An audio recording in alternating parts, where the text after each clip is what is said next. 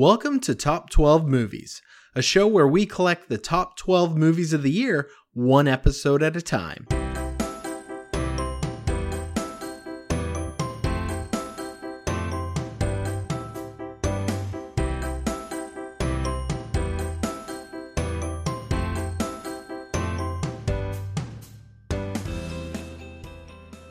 I went on this crazy bender and saw 7 different movies. So out of these 7, 3 actually made it into the top 12. But I'm not going to tell you which ones, so you'll just have to wait and hear as I go through them really quickly in this little mini-sode where we play catch up.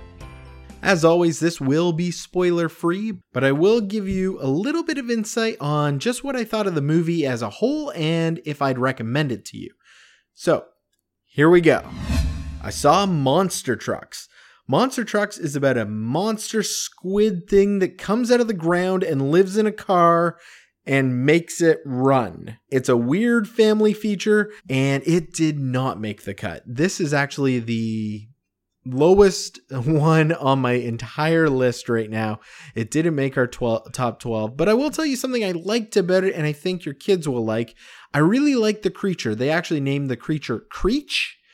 Everybody who's a human being in this film is either like dumpster fire trash or just really not getting into it. Unless your name is Jane Levy, who was really trying to get something out of her co-star and just couldn't do it. So Monster Trucks did not make the list, but I did watch it and I do not recommend you watching it unless you have a really small child who wants to get a kick out of the creature, which the CGI was actually pretty good. I might have to do something where I put this in a recommendation or so I can talk a little bit more about it, but Baby Driver overtook Wonder Woman to become my number 1 movie of the entire year. With that said, I'm an Edgar Wright fan. Shaun of the Dead, The World's End, Hot Fuzz, Scott Pilgrim vs. the World. These are my jam movies. I love these movies. And it was kind of cool to see him step up as an artist and step outside of this Cornetto trilogy. I really enjoyed it. I thought the main guy, Baby, was fantastic. I loved John Hamm. Jamie Foxx was scary as hell. There was a lot of good things to like in the movie. I don't know if it's perfect. I think I gave it a 4.5 stars out of 5. There are some parts that were like, oh, okay, a little lacking, but overall, it's such a fantastic movie, has such energy. Edgar Wright is amazing, and I loved it. I loved it so much. I want you to go see Baby Driver. It is now my number 1 movie of the year. I can't wait to see it again. And maybe when Wonder Woman comes out on DVD or digital rental, and same with Baby Driver, this could change. It could shift again. I don't know. But as of right now, I think Baby Driver is sitting just a little higher than Wonder Woman because I enjoyed the ending of Baby Driver a little more than I enjoyed the ending of Wonder Woman. But overall, they're both thrill rides and great summer blockbusters. So if you don't like Baby Driver, it's probably because I am such an Edgar Wright fan. I'm kind of fanboying talking about it. And when I went to see it, I did the same thing. So yeah, Baby Driver, a brand new number 1. I will recap this list with Baby Driver at number 1 because I just want to say it. Go Power Rangers did not make the cut. Let me tell you about this new Power Rangers movie though. I really enjoyed the first 45 minutes of the film. I thought everybody was really gelling with each other. It had a gritty, darker teenage vibe. I love the choice that they made with the Blue Ranger. I was actually stunned that they went there. I was also stunned when they went to the Yellow Ranger, what they did with that. I'm not going to say anything. I think you should see the movie if you grew up with Power Rangers. The only problem with this movie is when action is involved. The action is awful. It's terrible. Rita Repulsa is like playing a different movie. There's 2 different movies happening in this. One is a carefree, oh my God, over-the-top performance with Rita Repulsa, played by Elizabeth Banks, and this god-awful action that, almost rivals Transformers for bad action. But on the other hand, you have this a little bit dark teenager story, which I completely embraced. I wanted more of that. As soon as it became Power Rangers, I was like, I'm out. But before that, I really enjoyed it. It doesn't make the cut, though, because you gave me two different movies and I liked one better than the other one. So, sorry, that was that. Next up is Ben Wheatley's Free Fire. This was one I wanted to see in theaters, but I didn't get to, but it came out on digital HD and I bought it on a whim. I'm so sad because it didn't make the cut. I had seen Ben Wheatley's Sightseers and I laughed thoroughly during it and I thought it was great. The problem with Free Fire is not in the actors, because I think there's a lot of good going on here. And if you haven't heard of what Free Fire is, I'm just going to explain it really quickly. Whenever you see a guns deal or a drug deal go down in a movie and it goes bad and there's shooting and it lasts for 3 minutes, well, think about a movie that is just that for the entire duration of a film. It's a really interesting concept, and there are really interesting things in the film because, one, you have to slow down that action over the course of an entire film, which kind of lends to some funny one-liners and stuff, which I actually really enjoyed. But you also lose the tension of go, go, go, go, that edge of the seat that you get from a short action scene. You don't get in this film because they've had to stretch it out a really long time. I really liked the way it ended. I really liked Armie Hammer is in this film, and how Armie Hammer is not a movie star is beyond me. It's crazy because he's so damn good and likable. Brie Larson's in the film. There's a lot of people that you're going to recognize that you might be like, oh, I don't really remember his name. But that's okay. There's great action. There's great actors, and it's kind of like an experimental film. But because of that tone that, like, you know, it grabs hold and stretches over the course of a long, long period of time, there are lulls, like lots and lots of lulls where you're like, oh, is this still happening? I think that's why Free Fire didn't make the cut, but I recommend checking it out because it's a neat concept. I just think it could have been executed a little bit better. Next up is 47 Meters Down. In fact, I actually saw a UK version of this, and it was called Deep Below or something like that. So I didn't actually get to see it in the theaters. Now, 47 Meters Down is a shark movie. If you recall, my favorite ever movie of all time is Jaws. I have something about shark movies. I don't know why. I love watching them. I watch them with my fiance, who also loves watching shark movies. That's kind of like one of our things is sharks.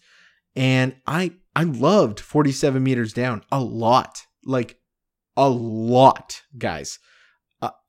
It was tense the whole time. The sharks were scary. Things were menacing. You had other elements to deal with, like, oh my God, what if we run out of air? It's basically about two girls who get into a cage. The cage breaks and they fall to the bottom of the ocean while shark diving.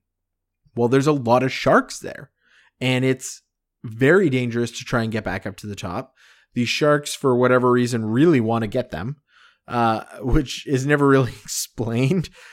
I guess it doesn't have to be. I mean, sharks can be evil just because, I guess. But with that said, I just really thought Mandy Moore's the star of it. I thought she was great. I thought that both actresses were fantastic, and it was tense all the way through, and they went with an ending that I was like, man, I like that ending. So I recommend 47 Meters Down if you liked last year's The Shallows. I think it's on par with that. 47 Meters Down made the cut at number 11. So yeah, that's very exciting to me that 47 Meters Down, a shark movie, actually made the cut. This one I went back and forth on a number of times, guys. I swear, like, it breaks my heart. I saw It Comes at Night, and I was not moved by this film. I know people swear by these kind of movies, like the way The Witch was last year, and this is very much like The Witch. So if you didn't like The Witch, you might not like this movie, okay? With that said, there are some great parts in this film. I think the cinematography is fantastic. The lighting's amazing.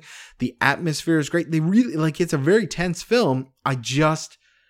I didn't love the story. I wanted more from it. So it didn't make the cut for me. It didn't make it into the top 12 movies of the year. It Comes at Night for so many people is like groundbreaking cinema. And while I believe the cinema itself is technically achieved, does not a story make. And I just did not dig the story. So that's why I did not make the cut. Alien Covenant. I was one of those people who I expected more aliens in Prometheus. And in this film, you get more aliens. I actually thought it was a pretty good prequel. It's not the greatest movie of all time. And I gotta admit, I'm not a huge Alien nerd. Like, there are fanboys who watch it constantly. I love Alien and Aliens. And I go back to them maybe once a year tops, but I don't have any of the shirts. I'm not like a huge, oh my gosh, this is the lore of Alien. I just really like those movies. And I really like this movie. I thought it was a decent prequel. The ending was super predictable, which is fine. But the CGI aliens were great. Anytime something was about to happen and it kind of played into the mythology of what aliens is or are, something like that. I cheered when something like that happened. I thought Michael Fassbender again kicked some serious ass in this role of David and now this other role. I'm going off the cuff here for this minisode, so I can't quite remember his other name. But I just loved it. Like I really liked his performance and I thought he was great. Some problems with the film, but Alien Covenant makes the cut at number 12 on the list. So now we're all caught up. Let's count them down. Here we go. At number 12, Alien Covenant. Number 11, 47 Meters Down. Number 10, Split. Number 9, John Wick Chapter 2. Number 8, Dying Laughing. Number 7, The Girl with All the Gifts. Number 6, Get Out. Number 5, Kong Skull Island. Number 4, I Don't Feel at Home in This World Anymore. Number 3, Logan. Number 2, Wonder Woman. And the new number 1 is Baby Driver. Welcome to the party, pal! So there you go. Short, sweet episode just to catch us up. I want to let you know that the next episode is going to be about all things Marvel. And we're going to talk about Spider-Man Homecoming. And it's going to be coming any day now. I just need to record it and figure out a time to do that. But I also wanted to catch up on the whole list before I did that. So find out if Spider-Man Homecoming makes a cut.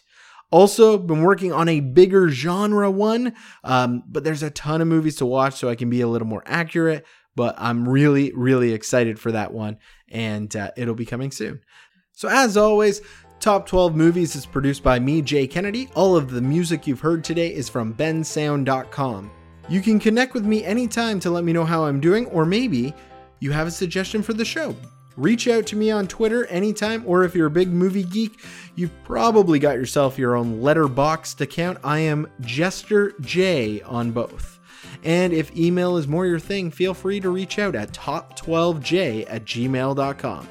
Leave me a comment on SoundCloud where I host the show, or if you're feeling really ambitious, leave a review on iTunes. That's really the best way that I can grow my show and we can reach more people and have more fun. So until our next episode, thank you for spending some time today. From me to you, keep the popcorn warm.